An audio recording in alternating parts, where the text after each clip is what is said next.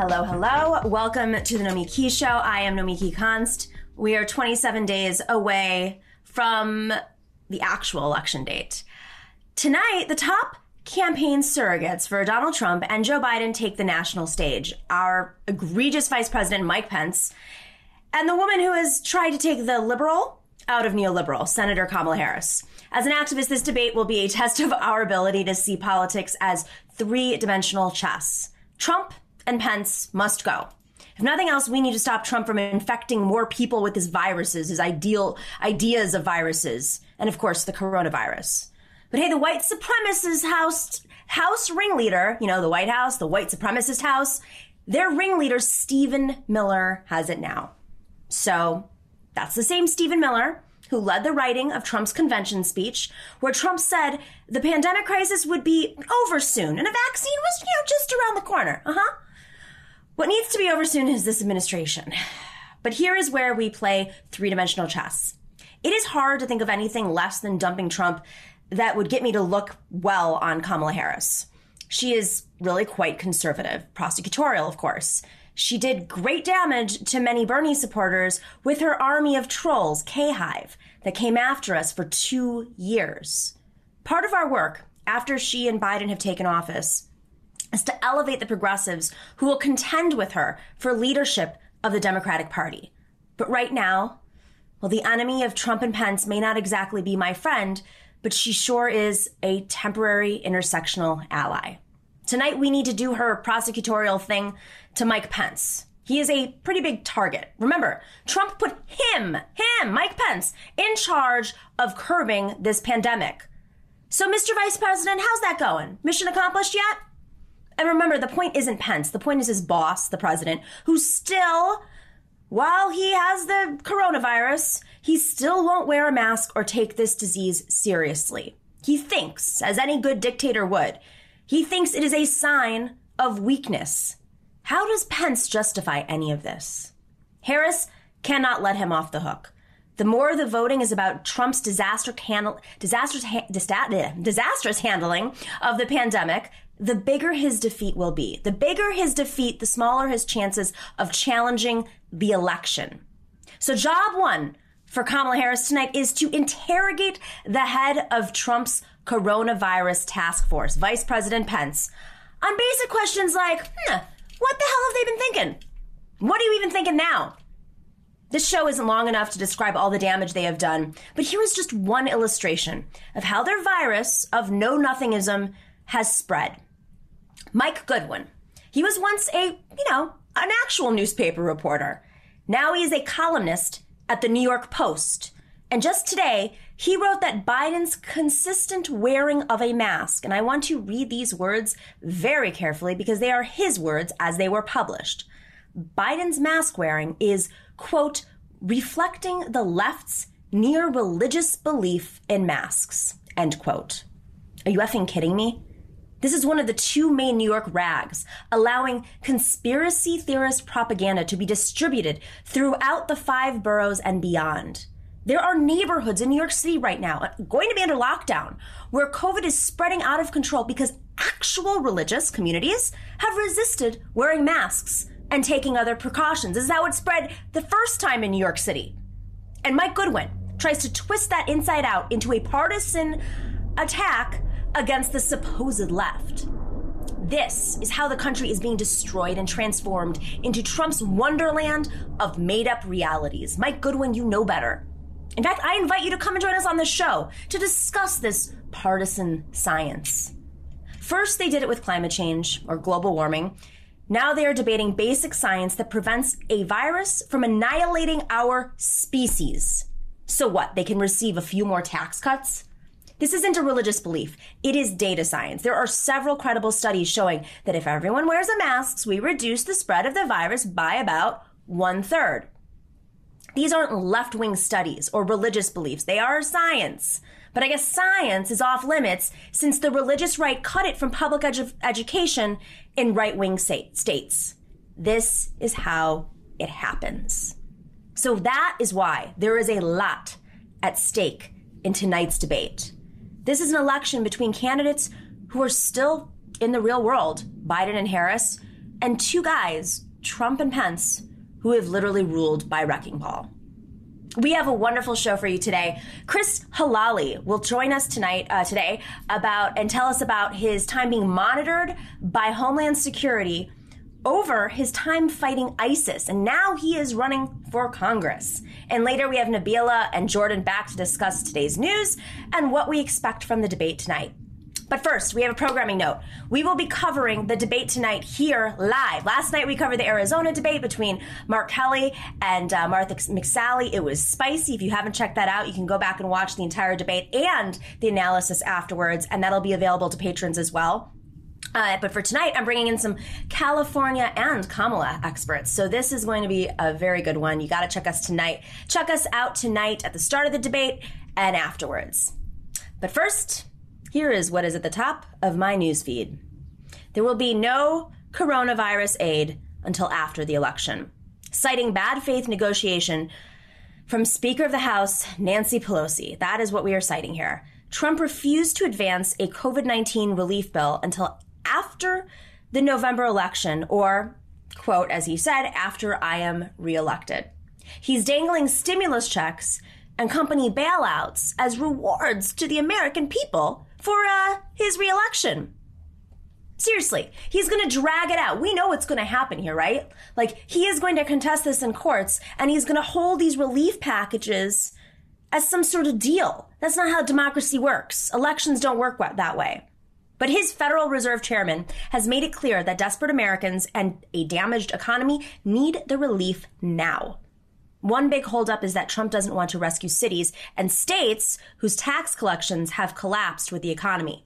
The leader of the Democrats in the Senate, Chuck Schumer of New York, said, not to worry. Elect Democrats, he said. And when we're back in power, quote, we will pass the COVID relief package that this country needs. So he's also postponing this. All right, conservative justices are still fighting same-sex marriage. It took one day of the Supreme Court's new term for two conservative justices, Alito and Thomas, to threaten the 2015 ruling legalizing same-sex marriage nationwide. In his statement, Thomas frames Obergefell, I forgot, I've met him and I can't even say his name, as the ruling is called, as a measure that frames so-called, quote, religious adherents as bigots. It's a chilling reminder that the American right conflates religious freedom with restrictions to civil rights and basic liberties. All the more reason for us as leftists to demand serious reform to the structure of the Supreme Court. You can look at Jacobin's recent interview with Samuel Moyn to brush up on what these reforms ought to look like. We definitely urge you to do so. And we'll put that in the link in the bottom. Medicare for all presidents. NPR has given us an in-depth look at the care provided to Donald Trump during his hospitalization with coronavirus. Suffice it to say that it was not the care provided to most of the 200,000 Americans who died of the virus under his administration, or to the millions of others who've been sickened by it. For example, while many hospitals have faced staffing shortages due to austerity measures in the care system, Trump has benefited from a multi-person, around-the-clock care team.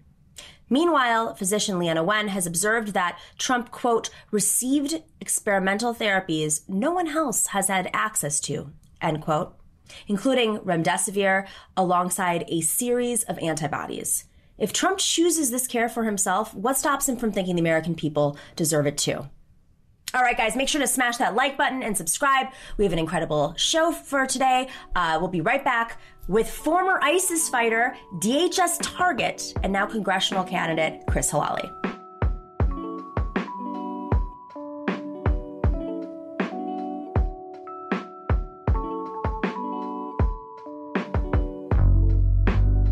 I am really excited about our next guest. It's taken us a few weeks to get him because he's a busy guy. Also, we got to launch a new show. I met Chris Helali in Greece in an undisclosed location. No, but really, Chris Helali is a candidate for Congress in Vermont right now. He is he's the subject of this DHS targeting of Antifa members. You may recall we had Ken Klippenstein on to discuss that. He was on yesterday, actually, Ken, talking about something else. And of course, that's because he fought ISIS, which is a fascinating topic to start off with. Chris, thanks for joining us today. Thank you so much for having me, Nomiki. So, Chris, let's just start off, right off the bat. You fought ISIS, and there's a small group of folks who a few years ago went to Syria, independent of any, not being in the military at that time, at least, the U.S. military, to fight ISIS on their own, which is, I think, to most people, a little crazy. What inspired you to go to Syria? So I am an Iranian Kurd. So that was part of the rationale was since ISIS emerged, Daesh emerged in Iraq and Syria, and we started to see a lot of the horrific atrocities and the genocide, for example, of the Yazidi people in Sinjar. We knew for sure that some of us who were connected with one another that we would try to go and to fight. I had known about the PKK for through my childhood, of course, and their transition from Marxism-Leninism to a more democratic confederalism, Murray-Bookchin type libertarian socialist project. And of course, I was, I myself I grew up a Marxist-Leninist, and then I slowly transitioned to anarchism and have post-Rojava come back to that position. But of course, what was the real thing was I went in 2016 and worked with refugees in Greece. So I spent nearly a year working with refugees, went to Lesbos, and was primarily in Athens in a squatted community, and worked very closely with the Kurdish organizations in Athens. And eventually they said, you're Kurdish and you have an obligation and you should go fight. So there I am. So looking clean shaven there. There you go. So we fought with the International Freedom Battalion, which was a sort of a mixture of anarchists, communists, and socialists, various anti-imperialists and anti-authoritarians. But it was headed by predominantly some communist parties in Turkey that have guerrilla units. So we fought, and I fought there for 9 months, and I was on the Raqqa campaign. And of course, while there, I became disillusioned with sort of the project in northeast Syria, and switched a lot of my positions, as did a few other comrades as well. How so? I think for me, the U.S. and coalition involvement has been extremely counterproductive, as we've seen the U.S. And we knew this while we were there, and we would talk with the leadership. But the U.S. wasn't there to protect the Kurds. They were there primarily to hamper the efforts of the Russian Federation and the Syrian government under Bashar al-Assad to maintain control over what was quickly becoming to us apparent was a sort of Balkanization of the Syrian Arab Republic. So I think as an anti-imperialist, the fight against ISIS was correct. But then again, ISIS had many strange ties to backers and funders through different operatives in the Emirates and Saudi Arabia, and then of course connecting back to the CIA and the Mossad. So I think that the Syrian conflict is a quagmire. I think that the Syrian people of all different ethnicities and religious traditions should chart out their own path without the imperialist involvement of the U.S. and NATO. And so I think that right now the conflict has reached a stalemate because the U.S. won't leave. Turkey, of course, is involved heavily with supporting the remnants of the Al-Qaeda affiliates in Idlib and having brought in their own sort of jihadist proxy forces into Serikania, Ras al-Ain, where I was located in northeast Syria. And I think that right now you just see that the Syrian conflict won't be ending anytime soon. So in terms of this DHS monitoring, I mean, there was a story that broke. Can we put that article up on screen, the one from The Nation with Clem Klippenstein, where he got a tip that DHS was monitoring what, of course, the U.S. government thought was Antifa members, whatever that means. Darcy, do we have that link, the Nation link, to put up there? Okay, we'll hold for that. It'll pop up. And we've had Ken on to talk about this, and it just seems like it goes against the interest, Antifa or not. It seems like going after folks who were, I thought, aligned with the U.S. interests would be an odd thing to monitor folks like you. Do you have any understanding as to why you were monitored? Sure, of course. I mean, we know very well because the Americans were on the ground in northeast Syria that the Americans were not at all pleased with the sort of revolutionary rhetoric behind what was the political project going on in northeast Syria. And they were very, very upset with the International Freedom Battalion and a lot of different groups within northeast Syria who were spreading different anti-fascist, anti-imperialist messages. Can I ask you a question? When you say spreading anti-fascist, anti-imperialist messages, who are you spreading them to? Well, I mean, like the people would just go and do solidarity posts. Like, you'd have a bunch of comrades together with some AKs or, some RPGs, and you'd say, Black Lives Matter, or you'd say this kind of stuff. And so, of course, that kind of stuff went viral on social media. I mean, It was here today, gone the next. I mean, most people don't even remember a lot of these posts. The thing was that the U.S. didn't want any of that to really, go out. And they didn't really find, it was an alliance of convenience at best. But the U.S. Didn't even want the International Freedom Battalion to participate in a lot of the operations and pressured the Kurds, the SDF, to not put them out there. Because, of course, the Kurds were, the different communist parties that were there were terrorists in and of themselves to the Americans and to NATO. I mean, they're fighting guerrilla wars in Turkey against the second largest NATO army. So it was an alliance of convenience. It was all wrapped up. Of course, the media loved the narrative of, the women Kurdish fighters and look at them fighting against ISIS. So they tolerated it for a period of time.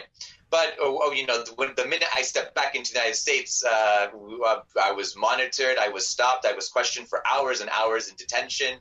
I've been handcuffed multiple times. 2017, when I got back.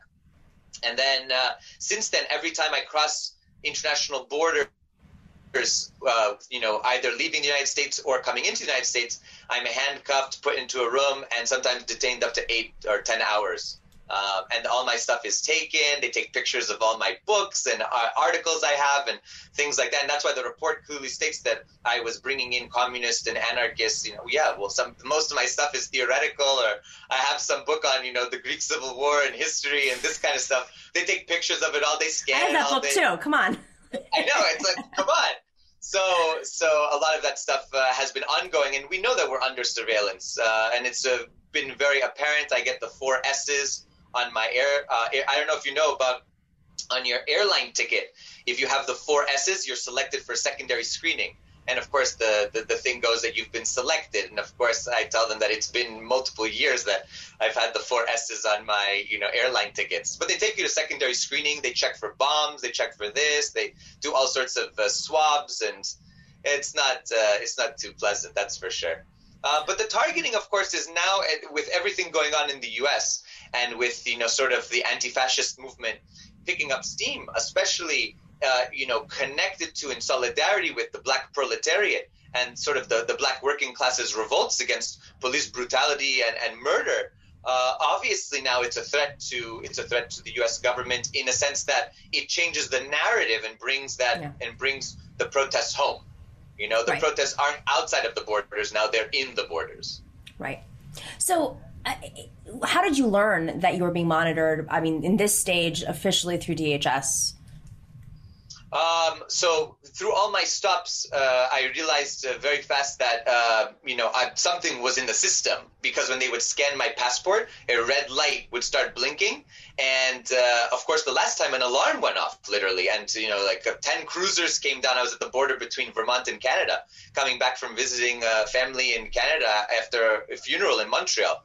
So I get there, they scan the passport, and everybody surrounds the vehicle, with guns. And I'm asked to put my hands outside the window, unlock, I have to have all my hands up and, opening the door of the car. And then they all grab me and handcuff me and bring me inside.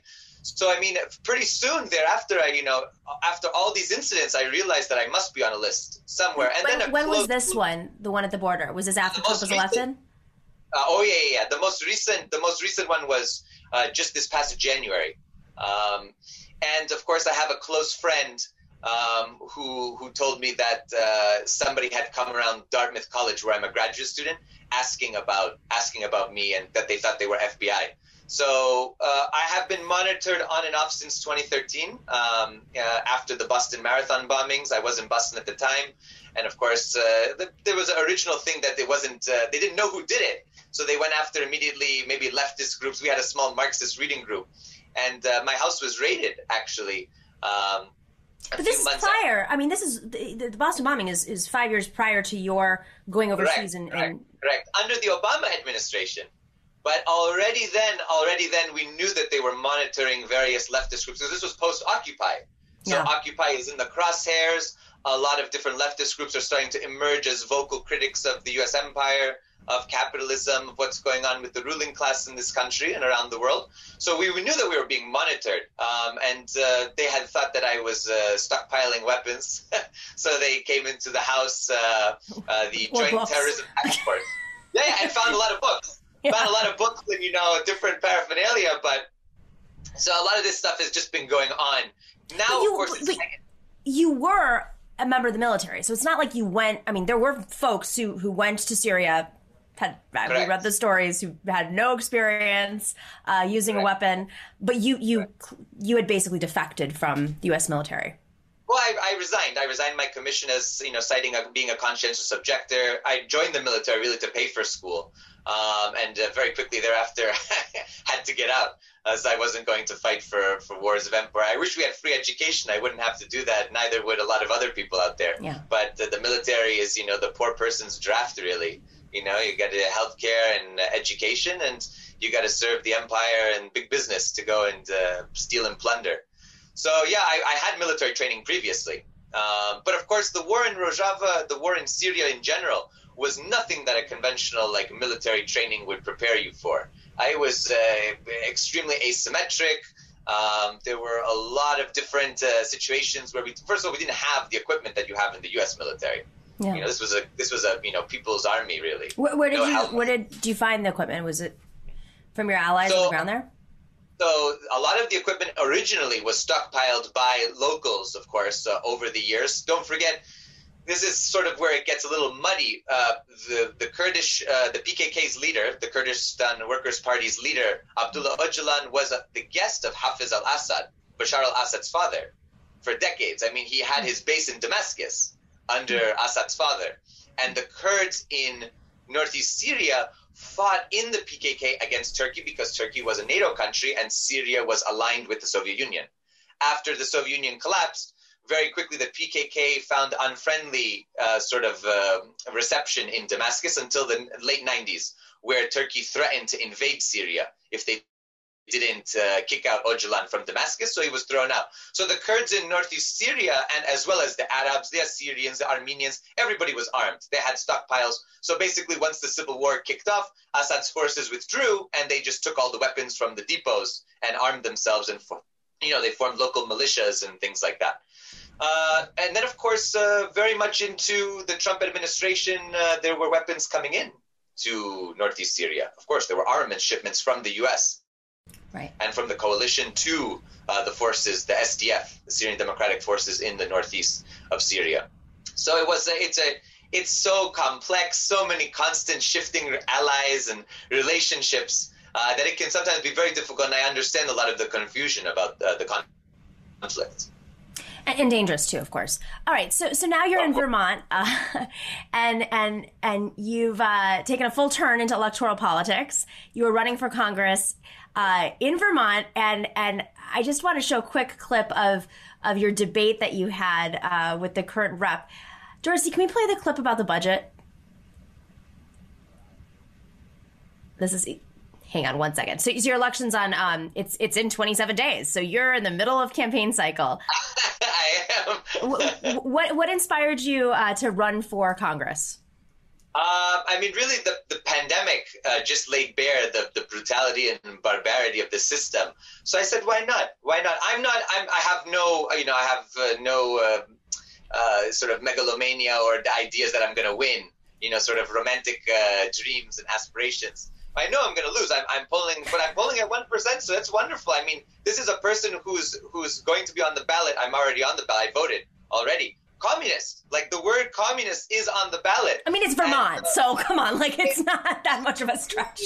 It is Vermont. It is Vermont. Although Vermont, living in rural Vermont, Vermont has a right-wing history. Yeah. It was a Republican state until the 70s, 80s. And of course, it had a strong Ku Klux Klan presence.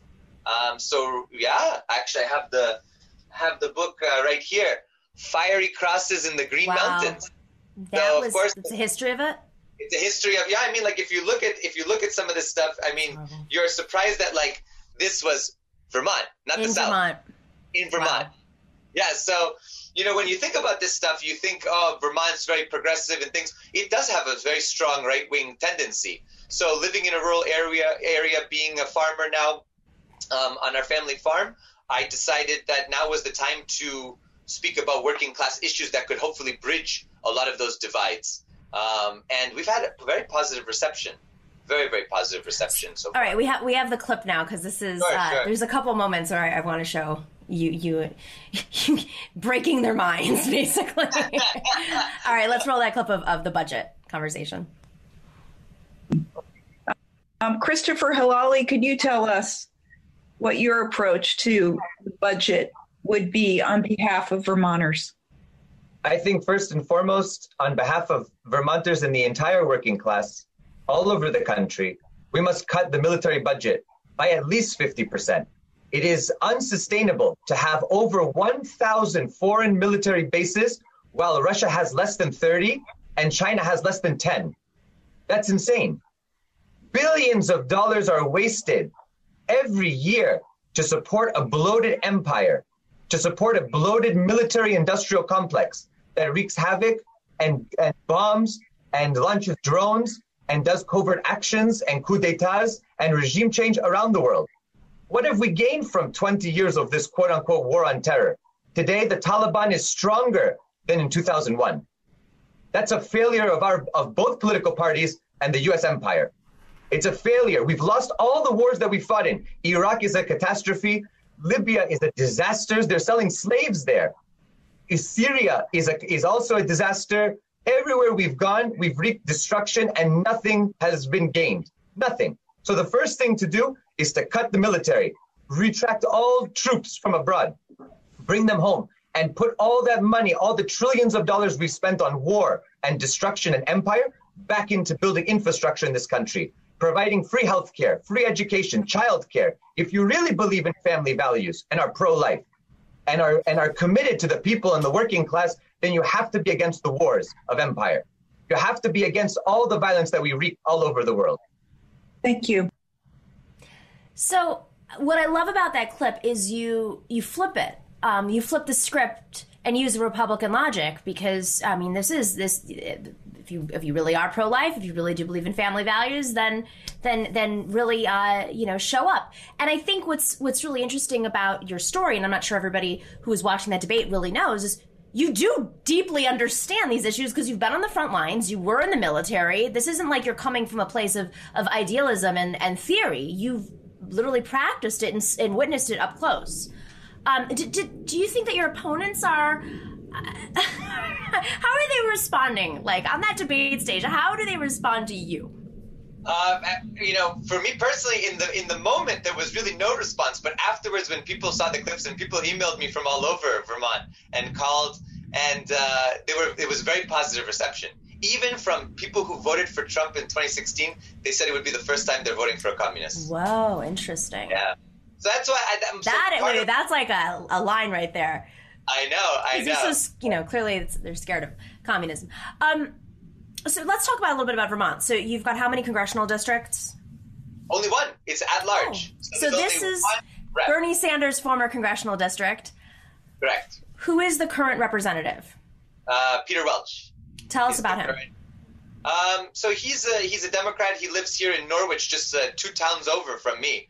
And he's progressive on a lot of issues. So nobody can say that he's not progressive on a lot of issues. And he has fought hard for a lot of the things that we care about, but he doesn't go far enough. He's still a part of the Democratic machine, and he's still involved with a lot of the machinations behind the Russiagate and now the anti-China hysteria and a lot of this stuff that I find to be reprehensible. It's part of the imperial ambition. When everybody's standing up clapping for Guaido.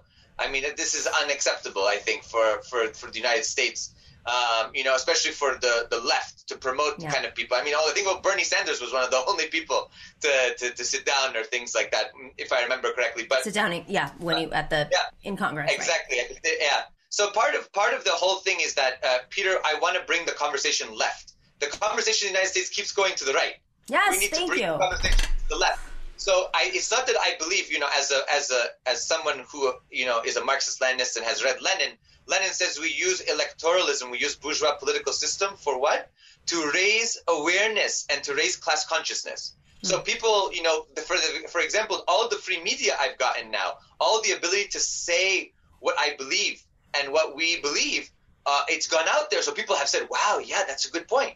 I never heard about that. So we're trying to use the system against itself, ultimately. That's what we're trying to do. And we're trying to bring people awareness to this. I want to show one more clip of your debate. You guys are talking about healthcare, which, of course, has become a central topic. It's sort of the litmus test for whether or not you're progressive. Do you believe in Medicare for all? I've been covering these debates across the country. Last night we covered the McSally Mark Kelly debate, and there was a lot of wishy-washiness around healthcare. And it's really healthcare and the military-industrial complex. Those seem to be the two issues that neither Republicans or Democrats can find their grounding on it. Dorsey, can we play that clip? You have it ready? Christopher Helali, what would be your next step in healthcare policy when you go to Washington? I believe in a free, universal, high-quality healthcare system. I cannot possibly fathom how this country, which sent astronauts into space and landed on the moon, cannot provide every American healthcare. Why? Why is that it's not rocket science. Provide clinics for everyone, provide hospitals for everyone, provide healthcare for everyone, train doctors at no charge, have a healthcare system that's robust. I mean, people have empty slogans, God bless America, we love Americans, United we stand. Well, if United we stand, isn't it patriotic to have every American and every person in this country have healthcare? Isn't it patriotic for everyone to be able to have access to all the needs that they have in terms of medical needs? I just can't fathom how the richest country in history cannot provide health care to all of its citizens. It's unheard of. If places like China with triple the population can have clinics in the smallest rural villages with rice paddies, why can't the United States have that? Why are we closing rural hospitals and clinics?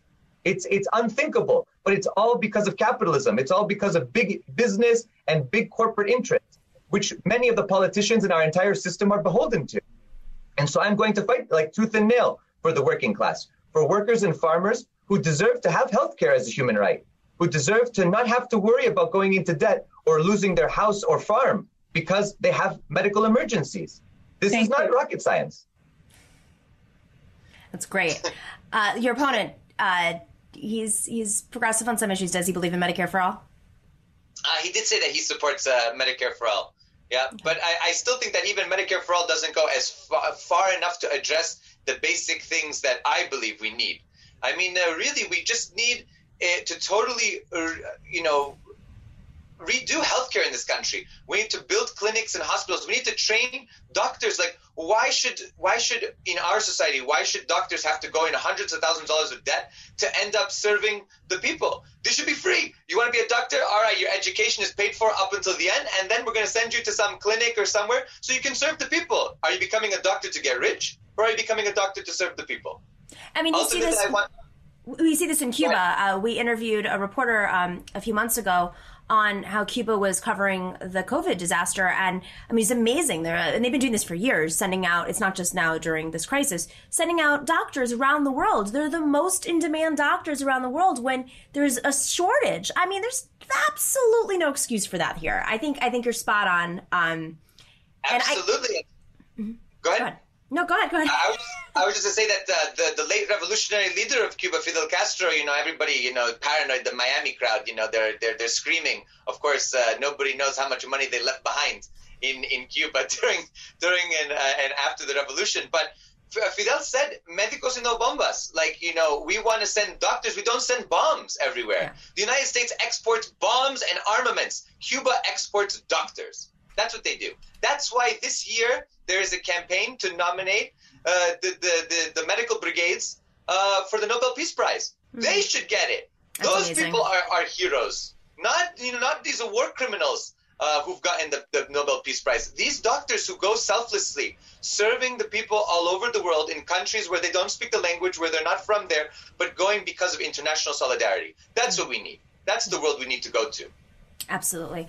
Chris, how can people help out on your campaign? Make phone calls, donate, what can they do? You can just go on our website, www.christopherhelali.com, and you can follow me on Twitter. We have a donation page. And really, the best thing is not to help me, is to help the movement. It's to get out there. It's to talk to workers and farmers in your communities. A lot of people, talk to me about, emotional labor. No. Revolution doesn't come on easy, wings. You got to go out there. You got to fight. You got to sweat. You got to toil in the fields or toil in the factories with workers and farmers all over the country. And yes, they have reactionary views. But in order to convince them about this path forward, you have to spend time with them. You have to be dedicated to that. And you have to chart it out and you have to struggle for it. And I just, before we conclude, I want to say today's a historic day. For you and I are both Greek. And today, of course, we know that in the court in Athens declared Golden Dawn, Christiavgi, a criminal organization. And as someone who has a pending court case in Greece from 2016, when I was arrested fighting Golden Dawn, protecting refugees at our squatted community, I have to say today is a great day, and of course is a wonderful way for Pavlos Fisas' mother to finally get closure. Who was murdered at the port? Who was murdered, exactly. So I think that's a great day, exactly, by Golden Dawn folks. So I think that today is a great day for the anti-fascist movement globally.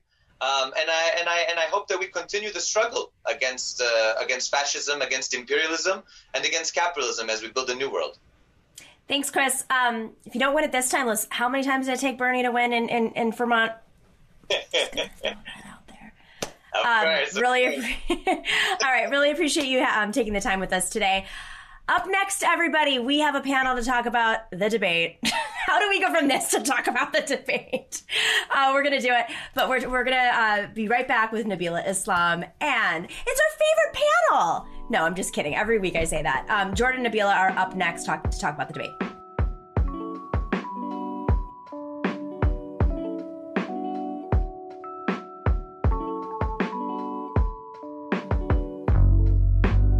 Welcome back to the Nomi Key Show.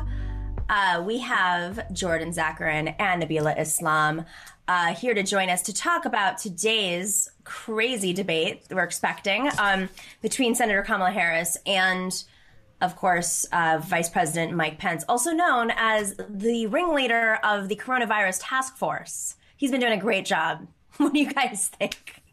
Jordan, of course, is the founder of the Progressive Everywhere newsletter, and he's reporter and editor with The Observer. And Nabilah is the founder of Progressive List and the national organizing director of Matriarch. So, all right, let's just do a quick, rehash of the last few days. We have a White House that is emptying out right now because everyone's getting COVID.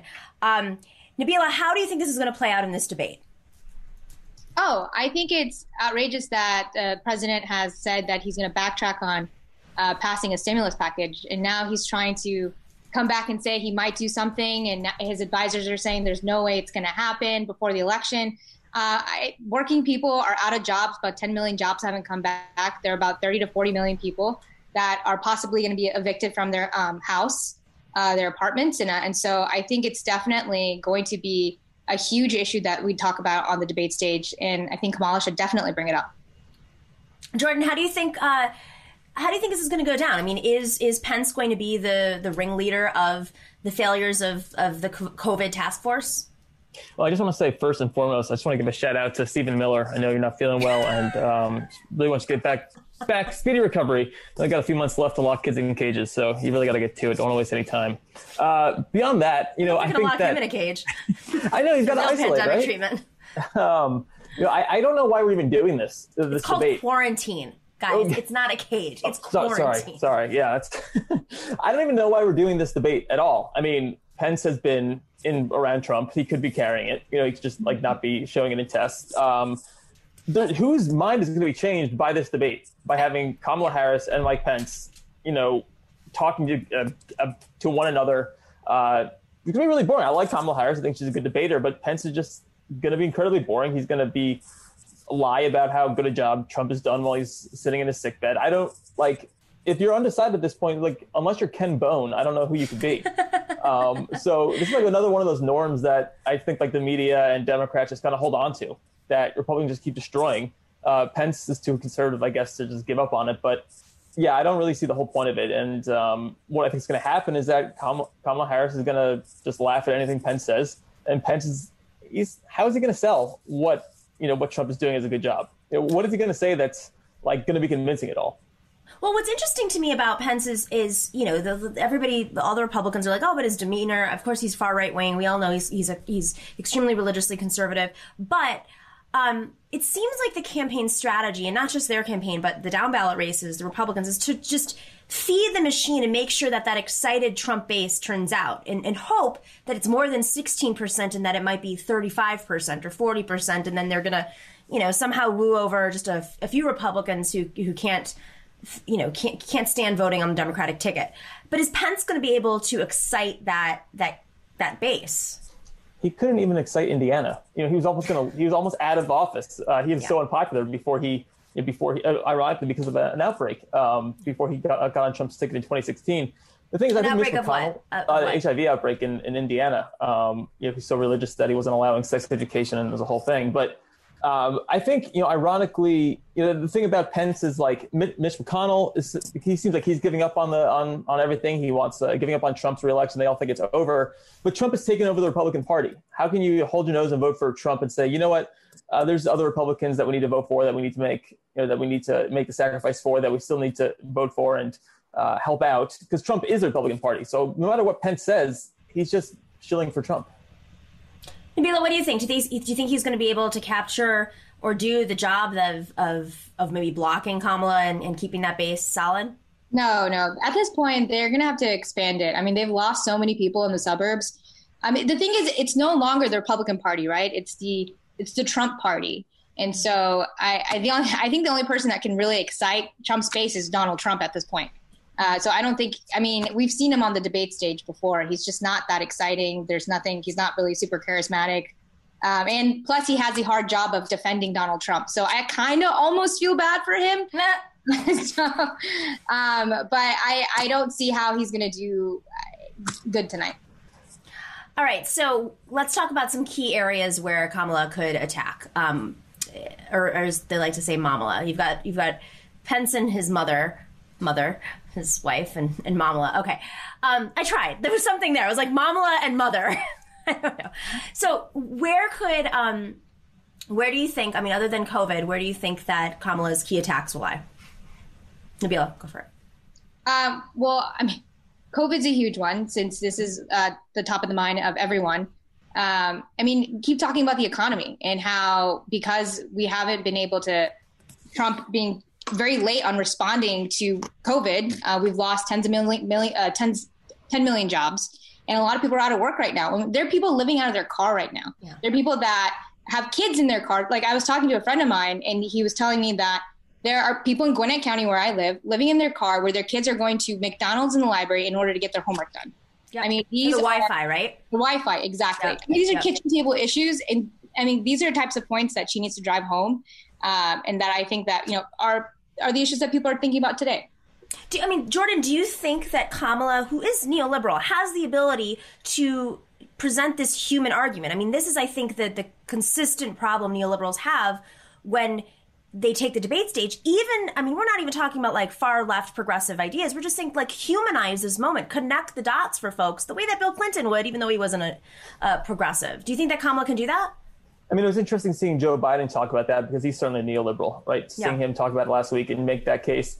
I think, Kamala Harris, they showed her family a lot during the DNC. She is, a stepmom. She has got a larger family, and she talked about her own mother. I think she's able to make that connection. Obviously, Pence's of the world, they're family social conservatives.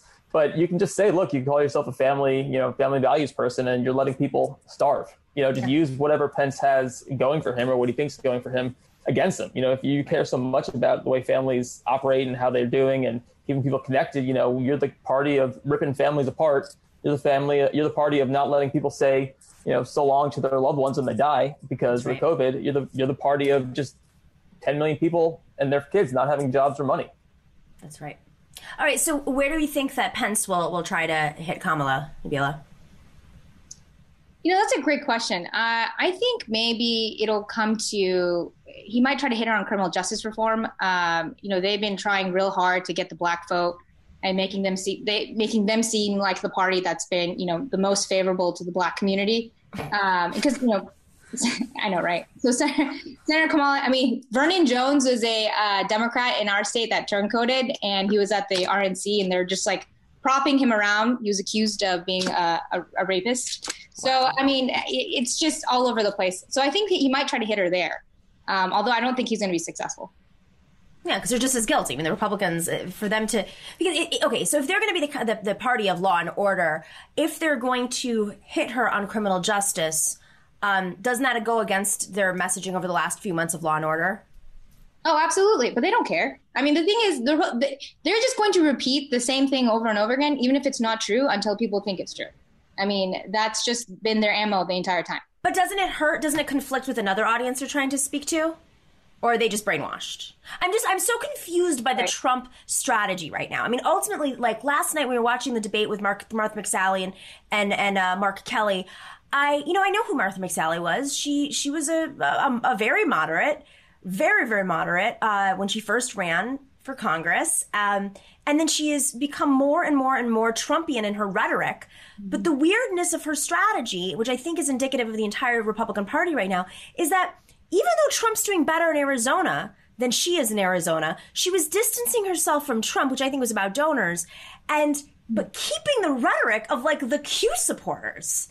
So I'm really struggling. Like, are they losing by so much that they just don't even know who they're trying to target anymore? Jordan, what do you think? You're looking at the whole country. It was interesting seeing last week during the debate, you mentioned Trump, his conflicting rhetoric. He said, and made a good point about Biden's, 3-strike, his criminal justice record not being great. Then in the same breath, literally he didn't even take a breath. I don't know if he could breathe at that point, but in the same breath, he says, oh, and all the cops love us. All the police unions are backing us. And so if you want to make that point about, as you said, if you want to make the point that, Biden does not have the world's best record, being in the Senate for so long on criminal justice issues. And he was part of, that movement in the 90s to be quote unquote tough on crime. You can't just go say, oh, and the cops love us too. It's not going to work. And so that's kind of the problem with all of these things, right? They're going to say every issue they bring up, they have a horrible track record. And like you mentioned, QAnon doesn't really care. Those are people who don't have any logic. They don't care what the actual record is. But if you're trying to expand out to reach out to people, you can't just put forward something so desperately conflicting. Now, people don't pay that much attention, but they pay, some attention. And so if you want to, make a point, don't conflict it, or don't make the opposite point within literally the same single breath. So is there a strategy for the Trump campaign right now other than voter suppression? Voter suppression is a pretty good one. I think, we were seeing in Texas, they just made early voting tougher. They made drop boxes tougher. Ohio, the Secretary of State said, yeah, I'll allow multiple drop boxes per county if the courts let me. Court said, sure, go for it. And he's like, oh, just kidding. No, I'm just kidding. We're not going to do that. So I think voter suppression is the strategy. I think it's firing up the base. I guess I don't see all the ads that go to Republicans on Facebook. I'm sure they, call Joe Biden like a, who even knows, like a pedophile child, who knows. I think it's just got to be riling up the base and trying to suppress the rest of them. Nabilah, you're in Georgia. What are you thinking? Oh, yeah, no. So our Secretary of State hasn't tried limiting our drop boxes yet. But there will be a lot to pay if he does. What we're seeing right now is, especially in Gwinnett County, they're delaying absentee ballots because they didn't have them prepared correctly. For example, in Gwinnett, we're the only federally mandated county in the state of Georgia that has to have their ballots in 2 languages. And so they didn't do it, and it's been taking a longer time to get our ballots. And now they're trying to gaslight activists and saying it's your fault that your ballots are getting to you late. I mean, it's incredible. So how so? What's because the activists put forward lawsuits that are holding up the process, and you just need to let things happen as they are. But in 2018, the county with the most rejection of absentee ballots was Gwinnett County. So if we had it the secretary's way, we would go back to the same type of ballots that rejected our votes in the first place. And so the thing is, they needle in their voter suppression. It might not be very like in your face, but when you've held on to power for so long, you know how to defend it. And so they've gotten very good. They're very nefarious. And so we, on the ground, I'm actually helping raising money for poll watchers in our county so that we have a second line of defense after our poll workers to make sure that people don't get away with voter suppression. And just so folks know, you can be a poll watcher in your community. We've talked about this. You have to be from the community where you vote, but you can be a poll watcher and get trained to do so. But it's not just like you show up to a site, like any site. It's you have to be from there. We'll talk about that again tomorrow with Chris Rabb, who's been talking about it. Okay, guys, key things to look for. Anything that you're on the lookout for today during this debate? No? You think they're gonna? He's gonna try to mimic? I know. I feel like we're all like after the Trump debate, we're just like, who cares? This is just why are we even doing this campaign anymore, guys? I'm really interested in the plexiglass, how that works. You know, are they expecting the COVID just to be, oh, sorry, I saw a little glass, I can't jump over there? What is it called? That's the plexiglass. Oh, I see. We can't jump over the plexiglass of your COVID. I'm also just really excited to see Trump talk to a woman. Not Trump. Sorry, Pence talk to a woman. I'm really curious. I don't think I've ever seen it. You know, obviously not in person. I don't think I've ever seen him just talk one-on-one with a woman on TV. So I think that to me is like that'll be pretty cool. Mother's going to be there watching very closely. Of course, yeah. Watch out, Kamala. I mean, last night, Mark Kelly did have there was plexiglass between McSally and Mark Kelly. But again, I mean, it cuts off when the stage cuts off, and that's, you know, there's still air vents. I don't know. I think they should do them like outside or maybe even a different room. I mean, why do we have to have them? They're so far apart from each other. Nobody's actually in each other's spaces. Trump used to do that, but I think on my debate that I had to do in my primary, we did a Zoom debate. And you know what's funny is during the Trump debate, someone tweeted like, this ought to be a Zoom debate because then we could just mute Trump when necessary. And so, but I'm looking forward to seeing, I'm hoping this debate is a little bit more civil and actually getting to hear from both sides. And so I look forward to that. Yep. All right, guys, very exciting week that we've had. maybe. Okay, here's my last question for you all. How many more officials in the White House do you predict, or in the administration do you predict will get COVID in the next week? Nabilah? Okay, so what is it, 35 right now? Yeah. We can take a bet. Somebody wins something. I don't know what yet, but somebody wins something. I'd say it gets up to 50. What is that? 15 more? Okay, yeah. Jordan? You know, I think we'll probably get around there, but I'm very interested to see which employees get it and if that comes out. Because there's so many people who work in the White House who are not partisans. You know, there are people who work in laundry or as butlers or in food service who are just being put at risk for no reason from this guy. And that's what I'm most curious about. If you work for Donald Trump and you're a partisan and you work for the Republican Party for this long, get COVID. I don't care. I know I feel bad for your family, whatever, but I really care about the people working there, right? The people who have been there for years and years and are just doing their best. If I had to spend 4 years serving Donald Trump, then to get COVID at the end, I can't think of anything worse. And they're nonpartisan employees. What a lot of folks don't know is these are government workers who have pensions and families. They're not high-paid workers. They're serving from administration to administration, and they serve, you know, all of the presidents as well as they can. And I know that I did hear something that there are fewer in the White House right now. They've cut back quite a bit for a while because they have unions that are pushing that. That's not a decision by the Trump administration. It's a union-based decision. But even then, as you said, you know, it's still tragic. So see what comes out. I mean, I'm sure again, like they have unions, so it's not tied to some sort of leaks from the White House. But all right, so no guess on. All right, I'm going to say there's going to be 55 more people. More people. On top of 55 overall. Sorry. Overall. 55 overall. If you include Joint Chief of Staff and whatnot. And, you know, I want to say there's going to be like 40 employees who get it. They didn't even know over the weekend. Right. Sure. Will Bill Barr get it, though? I mean, look, I don't like to wish people ill. I Just a prediction. Stephen Miller a shout out. But I don't think Bill Barr is going to, because I don't know that he has human blood. We didn't think that Stephen Miller did either. That's what true, do you think, yeah. Nabila? Wait, what are we talking about now? Bill Barr. Well, Does he have human blood? Listen, if Q is mainstreamed on like Fox News right now, we can ask whether or not Barr has human blood. It's injected with bleach, guys. Come on, we know this. Like, is this a simulation? Are we living in a simulation? We're literally I don't know. I think he might get it. We'll see. I mean, look, I don't wish anyone to get sick. It's who cares, guys? They've been like very like irresponsible, and like I mean that's just what's happening now. Everyone's getting it. That's been around Donald Trump. Listen, I think this is a cause and effect situation. I am not putting it onto the universe, but I believe that the universe does catch up with folks like this. It is disgusting that it has hit folks on the front lines, workers, working class people, poor people, people of color the most. With that being said, I do think that there is a cause and effect of being reckless this much for this long and putting people at risk. So we can only see what happens and cross our fingers. All right, guys. It took this long. I really can't either, to be honest. I mean, all these rallies and everything, it's kind of surprising. So, I mean, I guess the bleach just doesn't catches up with you. You can't take too much. There's a level. All right, thanks to Jordan Zakarin and Nabilah Islam. Special thanks to Professor Harvey K, Bobby, and Billy the Mods, and everyone who's been live in the chat. And, of course, thank you to Chris Helali, and good luck to his campaign. We will see you tomorrow, where we're going to do a recap of the debate.